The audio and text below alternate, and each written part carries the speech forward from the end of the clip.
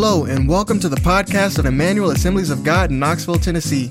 We're so glad you've taken the time to listen. If you're ever in our area, we invite you to join us for one of our worship services. For times and locations, please visit at emmanuelag.com. Today, I want to segue into a new series. I want to talk about something new.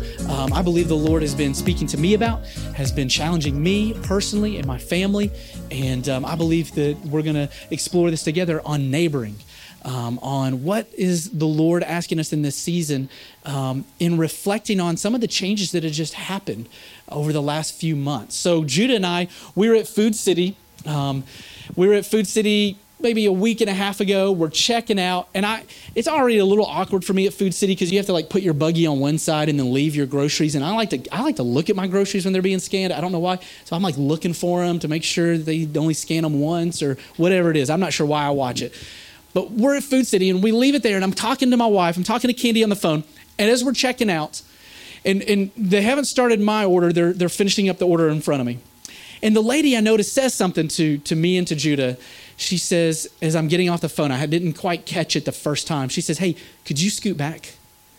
And I was like, and I finally put it together what she was asking. So I grabbed Judah and we scooted a couple of feet more to the side because I guess we were only 4 feet and not 6 away from her. And so what I realized is that, man, we have a new normal for what is going to be culturally acceptable with our distance between people. And we have some things that I think are going to I think you're going to see hand sanitizer used in gobs moving forward. I think you're going to see flu season's going to look different. People are going to feel more comfortable wearing masks during different seasons of our normal year that they didn't used to before. I think some of that's probably going to stay. I think there's going to be some families that tried out homeschooling and they may continue or they may absolutely never do it, right, as a result of these past couple of months. I think there's some things that have just changed because of what has just happened. But one thing that hasn't is what the Lord has called us to do in loving God and loving our neighbor. And so as we explore what that looks like, I want us to get into something new today that we're looking at today called neighboring. What does it look like to neighbor in 2020 I'm going to go ahead and say post COVID-19, even though I know we're probably still in the thick of it, so to speak. Post what has just happened with this pandemic to allow us to still follow the Lord's greatest commands for us. What does that look like? So if you're anywhere even close to my age and older, I think we have a very different frame of reference for neighborhood living, for interaction with people that live next door to you. For me growing up, and I think it's a little strange when I take my kids over to see their Mimi and Papa, my parents, who still live in the same home, in the same neighborhood as we did 36 years ago. And we knew our neighbors. And I remember my mom giving me the measuring cup and say, "Hey, would you go over to so-and-so's house? I need another half a cup of flour." Or "I am 2 eggs short for the brownies that we were going to make tonight that we hadn't planned on. Would you go knock on the Reagan's door next door?" And we did. You did that.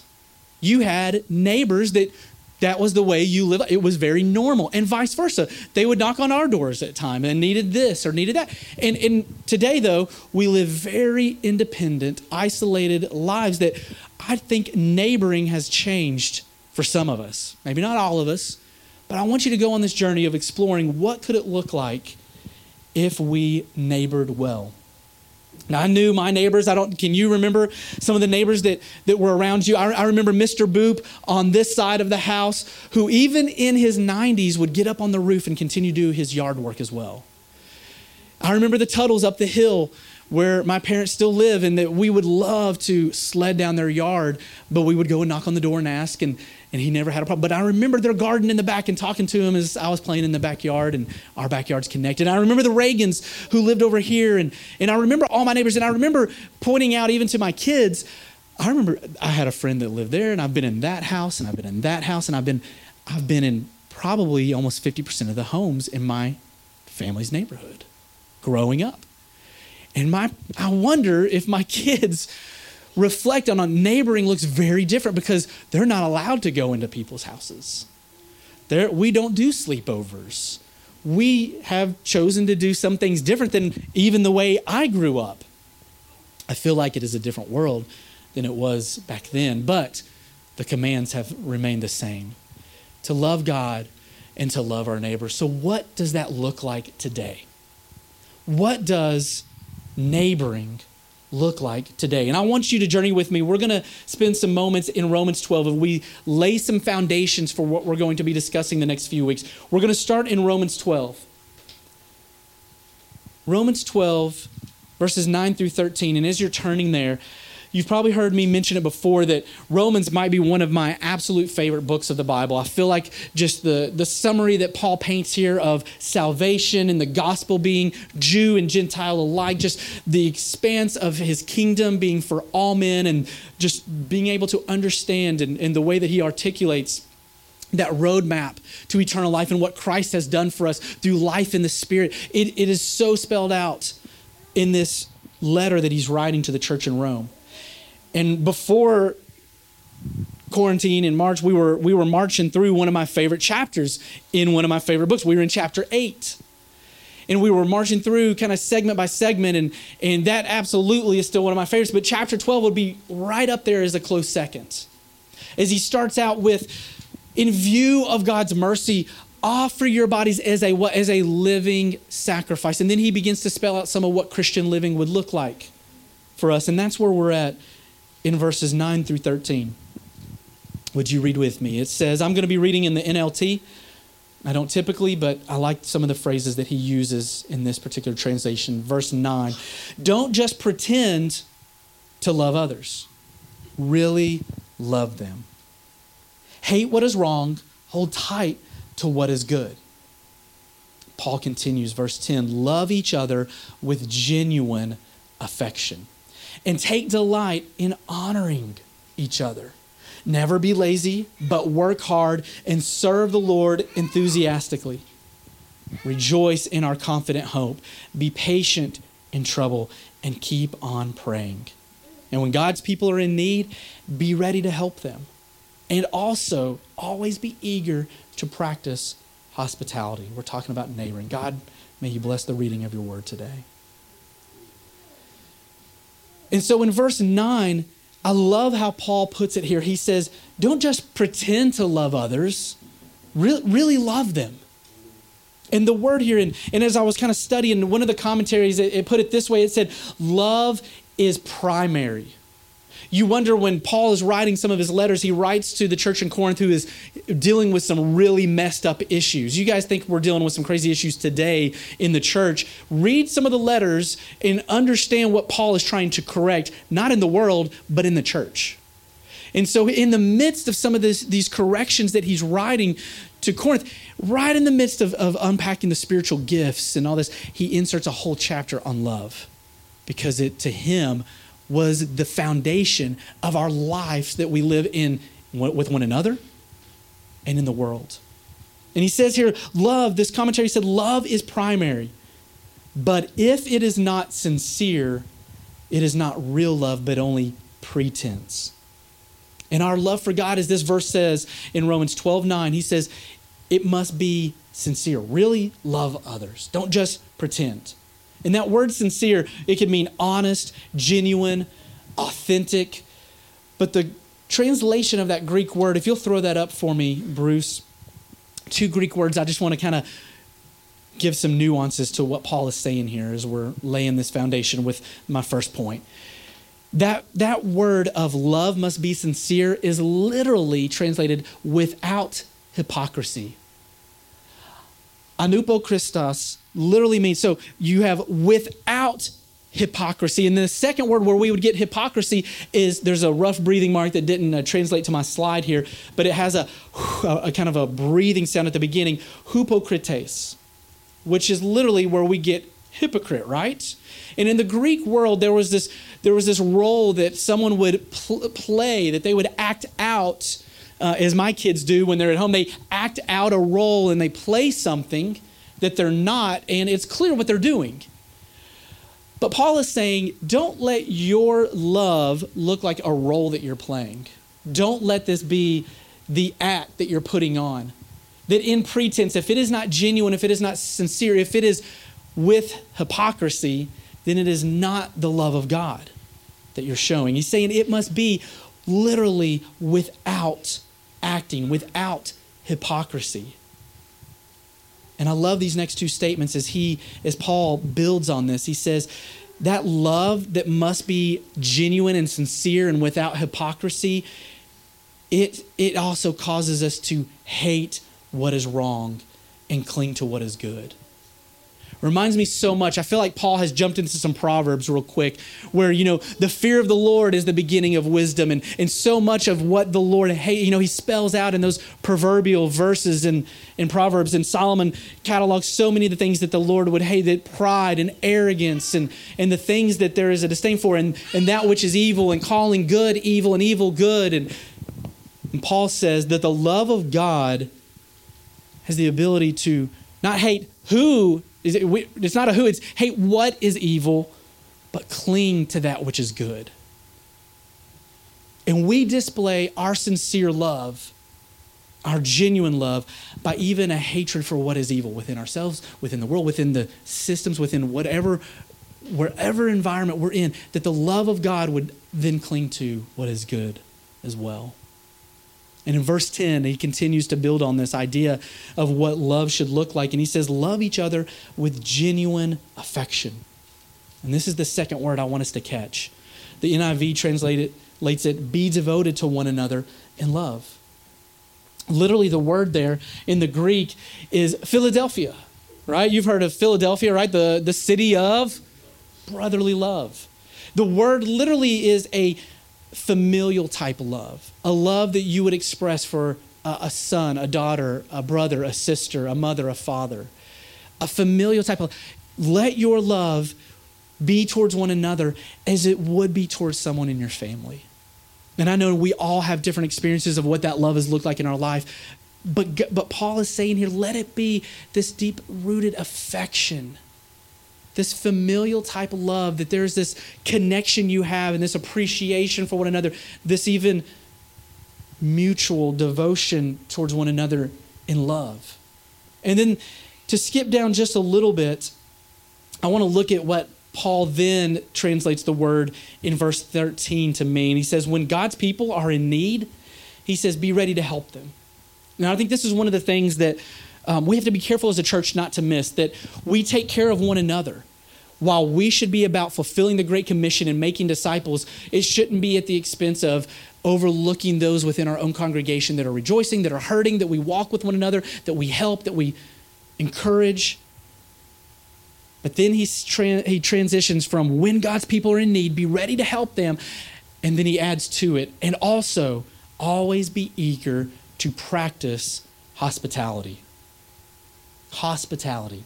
And I don't know what you think of, how many here went to college and studied, something for the hospitality industry? I mean, you think of hotels and taking care of people. And for me, I think of hospitality, and I think of oh man, that's not really my spiritual gift, but my sister's really good at it. She's a great cook. She likes to host. She loves having people over. But that's not really what this word means here when Paul is writing this to the church in Rome. He says, when God's people are in need, be ready to help them, but always be eager to practice hospitality. And that's where we get the philoxenian word right there. Have you heard of xenophobia? That's the second part of that word. Xenophobia would be the fear of strangers. And all my introverts are yeah. Please, yeah, social distancing, can't get enough. All that step back, I'm loving it, right? Philo, the love of strangers. So he takes the first word in verse 10 and says, love one another. Love those within the church. Love those with a familial type love, with a brotherly love, with a Philadelphia type love. He says, and be ready to take care of those in the church that are in need, but don't forget to be ready to even love strangers, to love those that are on the outside, to love those that are not yet a part of this family of God. Talking about neighboring. What does Paul say that should look like? He says, I love that we should always be eager to practice this type of love, this love for the other, this love for those on the outside, so to speak, the love for a stranger. And in that word literally, to always be eager or to practice hospitality, it literally means to move rapidly and decisively towards, literally to chase down. Now, I'm not telling you need to go chase some strangers down and invite them over or start loving or start building, because that might get a little creepy. Let's just be honest, right? Let's not start chasing people down. But he's saying do this with intention. Do this on purpose. Build this into the rhythms of your life. And so for me and our kids and our family, we probably spend more time, maybe doubling any other neighbor outside, right? We're constantly walking. Sometimes it is literally me chasing Levi up the street. Like, what is he doing? Who let him out of the driveway? You're supposed to... It's all of us going together. We've worn out the double stroller. Now we're on to new buy. It's like we are constantly going up and down our street. And there's some intentionality to it, to meet my neighbor. There's also some intentionality to wear out my kids and hope they sleep good that night. Let's be honest. But how do we build into the rhythms of our lives to neighbor well, to neighbor in 2020, post COVID-19, post a lot of the things that have been on the news for the past few decades as to why my kids don't go in the neighbor's house, post all these things. So what does that look like? How do we neighbor? How do we begin to not just talk to the ones that we enjoy talking to, but even the ones that were like, oh man, I wish they put their dogs in their fence again. I wish they'd stop barking. I wish they'd not shoot fireworks after 10 o'clock because I've got a bunch of kids trying to go to bed. Does anybody have those neighbors too? It's just me, just my neighbors. But how do I begin to not just pick and choose the ones that I neighbor well, but accept what the Lord is challenging us with on loving even the stranger? To be eager, to do it with intentionality. So that's the first part. And I'm not talking about Paula Deen and Martha Stewart and your vacuuming and your dusting and all that when we talk about entertaining the stranger. We're talking about a place in our life, in our hearts, that we create space to include. That we go out of our way to build bridges. Because when it's a stranger and when it's the other and there's not a relationship, it's bridge building. It's initial conversation. It's getting past the weather. It's getting past, hey, you're working on your car. It's getting past just the normal, mundane conversations to things that are more meaningful that I want us to look at together. But the second part that I want us to build this foundation with, we'll start in Galatians 5:14. And Paul writes this, and he puts some really heavy words together when he says in Galatians 5:14, for the whole law can be summed up in this one thing, in this one command, to love your neighbor as yourself. And so I had t-shirts made, right? No, I didn't. Someone else had t-shirts made, and I'm wearing it. Because we're talking about this one command, Paul says. If it could be all summed up in one thing, it's loving our neighbor. And I think sometimes we hear these words and it's become so routine, so trivial, so mundane that it's lost its power to convict and to change. We're like, yeah, love God, love your neighbor. Yeah, I know that. Yeah, woo, love your neighbor. I'm going to hashtag love your neighbor. But living it is very, very different in our society, in our fast pace, in our now new norms of distancing. But I think it's going to become more important than possibly ever before. At least in my lifetime, knowing my neighbor, it may be the only social interaction some of them are having right now. It might be the only people other than the grocery store clerk that they engage with in person. I still know which neighbors aren't comfortable yet coming out because even on their front porch, there's one elderly couple catty corner to us that still wears their mask. That at Easter, the kids came over and sat in lawn chairs, and the grandkids were all right there. And they stayed on the porch, and the rest of the family stayed in the front yard. And then just 2 weeks ago, had a birthday party, but around back because nobody's coming in the house yet. There's still this dynamic of how do I love my neighbor in this kind of environment? What does that look like? And that's what I want us to begin to think through and talk about. In Matthew, Jesus begins to talk about these same things that Paul is echoing. And he says in Matthew 22, verses 37 through 40, Jesus replied, you must love the Lord your God with all your heart, soul, and mind. This is the first and greatest commandment. And I love what he says in verse 39. And the second is just as important. Not this is the first and the greatest, and then this one is, do this one after you get the first one done, or you figure it out. No, as a result of the first one, you're doing these in tandem. These are happening simultaneously. As a result of your encounter with the love of God and your response to his love, you're going to love God and those that you can see. You're going to love the one you can't see and the one you can. You're going to love the Lord and you're going to love your neighbor. If the love of God is truly producing a transformation in our heart, then it should produce something that causes us to look at those around us, including the stranger, differently. The second is just as important. He says, love your neighbor as yourself. He says the entire law, just like Paul said, and all the demands of the prophets are based on these two commands. Love God with everything you have and love your neighbor. Love your neighbor, whatever that is. Go love somebody. Love your neighbor with everything you have. And that's it. That's it. And we've heard these things time after time. And I don't know, as a teenager, it was huge to have Christian everything. Necklaces, T-shirts.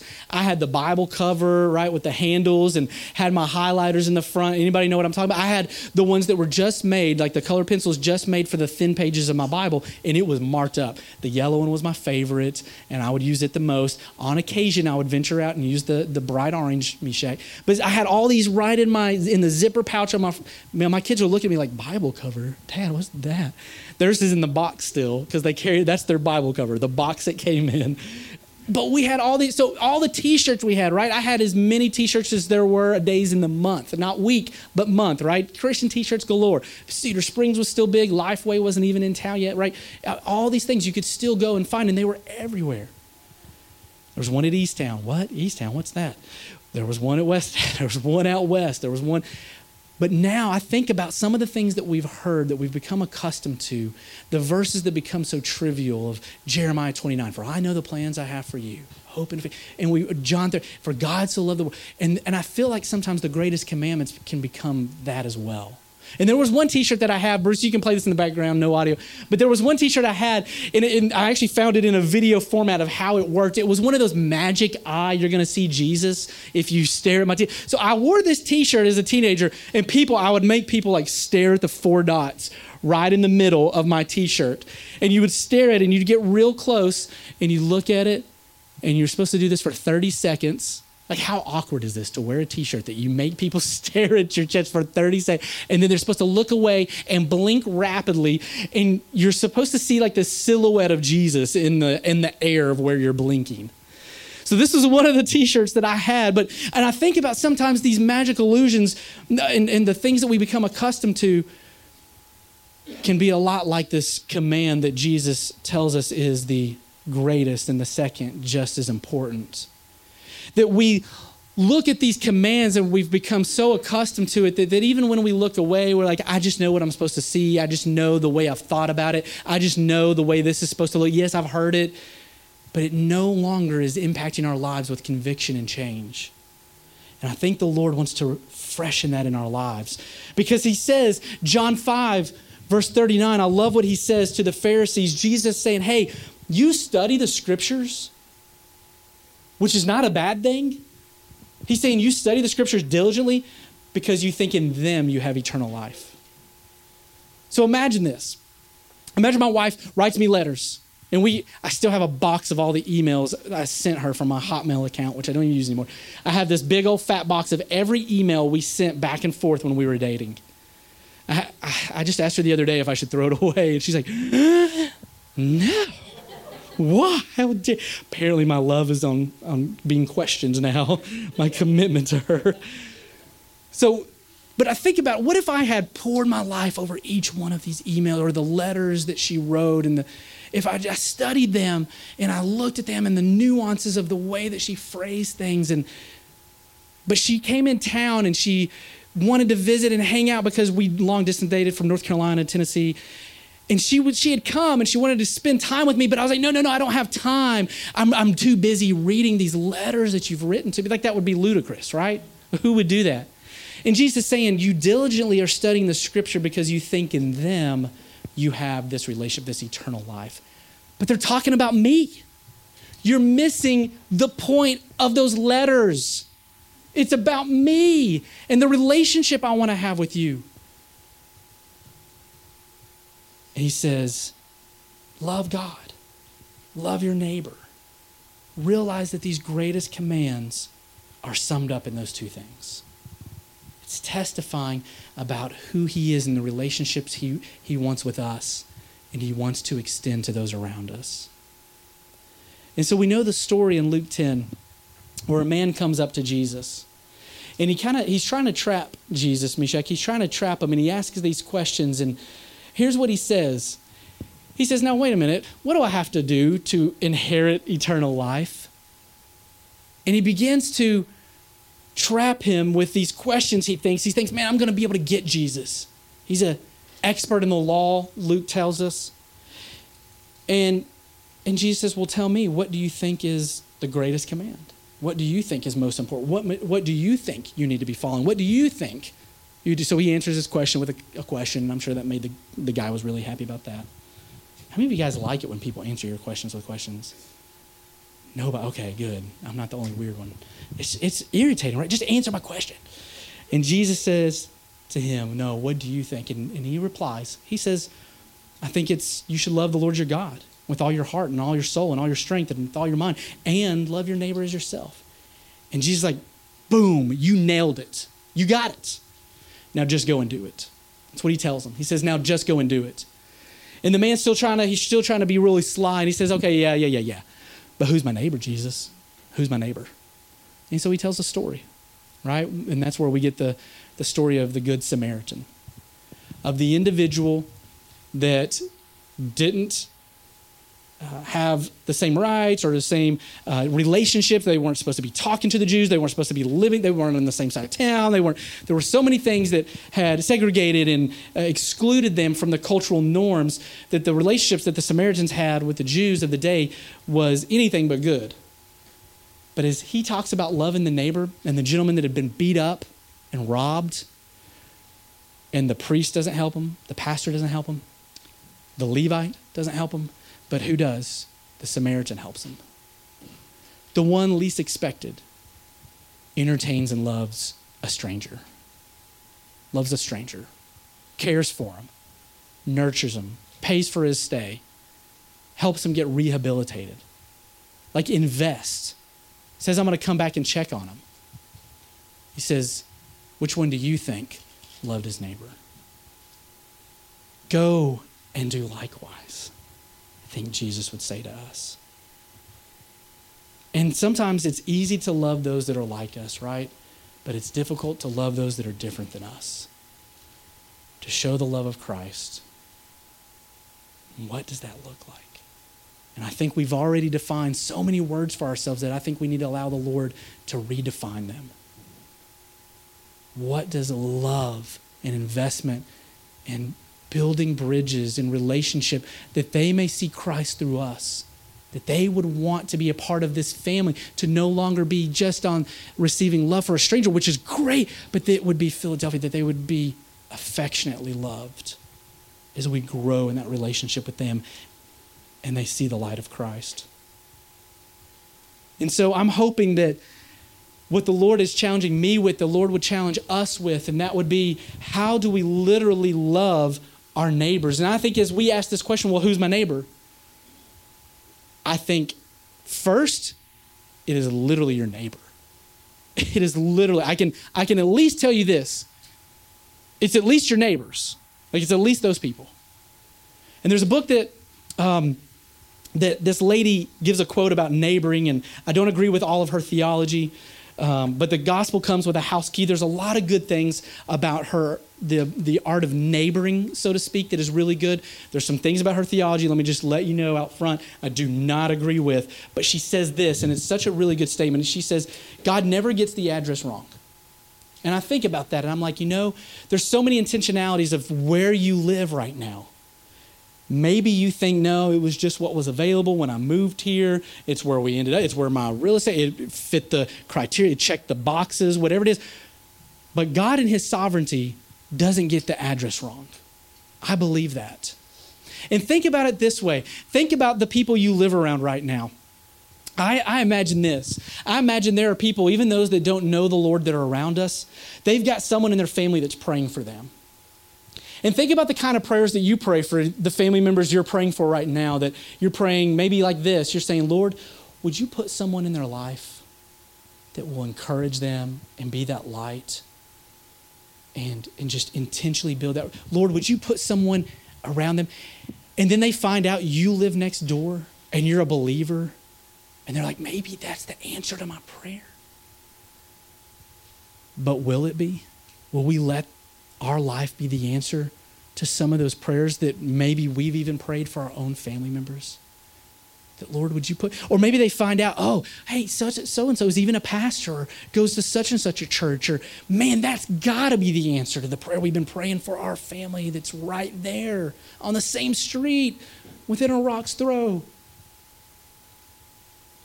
If we'll slow down and we'll allow the love that we have for God to be transferred to our neighbors, that we would welcome and love not only the brothers and sisters in Christ, but the stranger, to build bridges and share the love of Christ that we have. That God never gets the address wrong, that it's not an accident. And I want to challenge you guys. I'm going to give a little bit of homework. And this is something from a book called The Art of Neighboring. There's a couple resources. If you're really interested in, hey, I think I really want to start, with where I live. And there's a book called, would you throw up The Art of Neighboring is a great one. A lot of what I'm talking about today comes from that as well. They have a great website on Facebook. I'll share some resources that I've uploaded into a cloud that you can find. They've even got some COVID-19 responses to The Art of Neighboring. What does that look like today? How is it different? They've got some great small group materials, leaders material. Like there's things that you could do. They talk about how to have a neighborhood party, how to invite your neighbors to something. So wherever you start and where the Lord leads you, I want to be there to support and empower being a good neighbor, to neighboring well, to sharing the love of Christ in a real and practical way. And so the other one is The Tangible Kingdom. It's a great book if you're interested in another book. This is about creating incarnational community. And it's written in such a way that you could do this in a Bible study. You could read it in short chapters. It's probably even, bathroom reading material. It's easy reading. But it talks about how do we allow our tables to end up being a table that we can invite those that are right around us to sit at and to converse with. And so maybe that's the front porch now. Maybe that's taking the conversation in the front lawn to another level of intentionality, of concern. And so here are the 3 questions that I want you to take home with you. I want you to maybe think of a little map here that I'll say, you are here, right? There's your house. And my road is a little bit different. My neighbors behind me are literally in a different neighborhood. I can go across the retention pond, which we do, right? We go into the neighborhood behind us, but I don't know them as well. I know some of them, but the ones right on my street, like I know Greg and Misty, and I know Roger and T, and their son Evan, and then there's us and Joe, and then we know the Lynches, and I know down to Jan and Patrick that I wish would mow his yard more often. I mean, we know all of the neighbors, and there's different situations, right? But what if instead of having those issues that, just like I said, what if we found out what was behind the fact that yard wasn't getting mowed as much? What if it wasn't about our property value? What if it was about some of the pain and heartache that they're just barely keeping it together, and we started building relationship and bridges and understanding? And what if I just found out, about the neighbors from California that just moved in a little over a year ago, and he finally got his business up off the ground that he had out there, but now here, and just what if I went beyond just my base knowledge and began to say, hey, how are things going? How have you guys been making it through this time? Has it been tough for you guys? The school bus driver on our street, I was concerned about. Schools were out. I was so glad to find out that Knox County continued paying their contract throughout this whole time.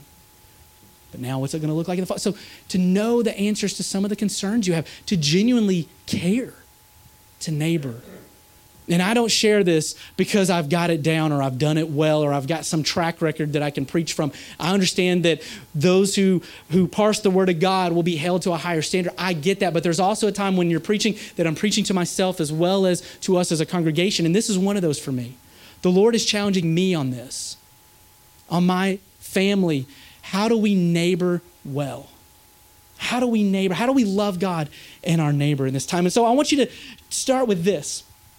I want you to start with a little map with some blocks. You can do it physically, you can do it mentally, whatever will help you.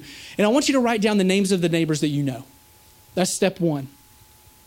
90% of people typically cannot finish step one. They don't know the names of every person around their neighborhood who lives in that home. So let's start there. Let that be our first step. So this week, how will we intentionally get out? We got some beautiful days. How could we begin to introduce ourselves? Hey, I've been here for years. I don't think I've met you. Man, what's your name? I've seen you come and go. You drive this car. Where do you work? You work at, how come I only see you at night coming and going, and you work third shift. That makes sense. Okay. What do you do? Wow, how long have you been doing that? Just get to know them. Who are they? And then step two that I want us to think about is we literally get to know our neighbors. Write down something that you know about them from a conversation with them. So whether this was in apartments, which for Candy and I, when we first lived in apartments, I knew the people above me. I knew why there was hair falling through the cracks of her deck onto my porch, because she was going to beauty school and practicing her hair cutting with all her friends on her back deck. Now I had conversations with her about that, but I should have had other conversations too. You know what I mean? And so how do we neighbor beyond just the complaints, right? Beyond just, hey, Joe next door during quarantine, remodeling, finished his thing. You know what I know about Joe? He wants to drive a dump truck across my yard where I have my water line from the street. That's what I remember from April, instead of, I wonder what God's doing in his life. I wonder how they're making it through this time.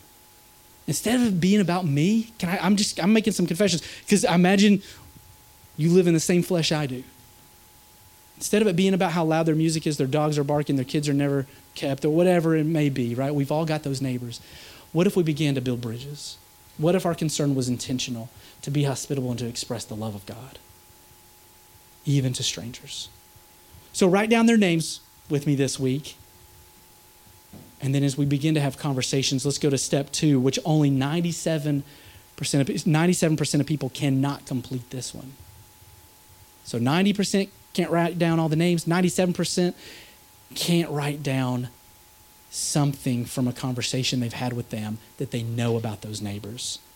And then the third thing that I really want to challenge us on, let's take it to another step in our conversations with them. What's something that they're concerned about that they may even need your help with? Whether it's prayer, whether it's a meal train, providing for something. I remember when the neighbor who used to live across the street came to me and shared something beyond just like, hey, can I borrow your wheelbarrow? It was a prayer request. I remember when Corey came over, he had just found out that one of his family members was facing a pretty serious stage of cancer. And he came over, and what that did for our relationship, what that meant, that he would open up and that he recognized that I would care that way. What do they know about us? Do they know that we'll pray for them? That we'll be praying and check up on how they're doing? How's that family member doing? Was the first round this week? How's that going? Been praying. Man, I'm believing with you that we can encourage and bring hope to literally our neighbors. To literally our neighbors. And so we begin to know things that they're concerned about. An area that maybe where we can bring hope and healing and be of a help. I know which neighbors have had some sons that they've been praying for. Praying that they come back and get on a straight and narrow path for their life, that they have veered off, that they raised them a different way. But so I'm praying with those prodigal stories for our neighbors. We can stand with our neighbors and it be about sharing the love of God in a new way, in a real way. My neighbors, your neighbors. Next week, we're going to talk about some practical things that we can do. But I want you to take some time this week and begin to just, with a simple map, let's just start here. Let's just start let's start with who we know. What do we know about them? And how do we take that to another step? And then as we're walking through this over the next few weeks, I want to come alongside you. I want to show up with you. I want to do what as the Lord is leading you to host your neighbors, to become hospitable. I'll show up at the burgers and the buns. We'll grill out on the front porch. Wherever you want to have it to where it's inviting, welcoming, get to know, block part, whatever it is. I want to be there with you. I want to do this with you, that we would love God and that we would love our neighbors. Amen. Let's pray this morning. Father, I just, more than just being something we should or ought to do or understanding in a different way, God, I just pray that we would look at your word today and we would hear it in a new way. God, I pray that your Spirit would just illuminate and give revelation to what you have boiled down the Scriptures to mean. That we would love you, Lord, and that we would love our neighbor. And you may be in this room right now and you're saying, Michael, I would be the neighbor that needs to ask for prayer. I would be the one that needs to start with knowing and loving God. And if that's you in this place and you're saying, Michael, I'm the one that needs prayer. I'm the one that needs to come and make right my relationship with the Lord. If it's you that need to accept the forgiveness and sacrifice of Christ to rebuild the bridge between you and God and have peace with him, that is who I want to pray with first and foremost this morning. If that's you, if you need prayer for any of those things, I just want you to slip up your hand that I can be agreeing with you this week. Anyone at all? Okay. And Lord, I believe that you're challenging some of us to take our love for you to another step in literally loving those in close proximity to us, that you don't get the address wrong. Lord, would you help us? Would you help us to express our love for you to those closest around us, to our literal neighbors? God, I thank you for your word. I pray that we don't walk away from this without transformation. And may we fixate our eyes upon the cross and the work of what you have done, Jesus. That it will be from a revelation of your deep love for us. That we would share the good news that has been shared with us. We thank you, God. This is the beginning of transformation in our communities. It starts with our neighbors around us, that we would love you, Lord, and we would love our neighbors. We thank you, God, that you have shed abroad your love in our hearts. May we go and do likewise in the world. It's in your name we pray. Amen and amen.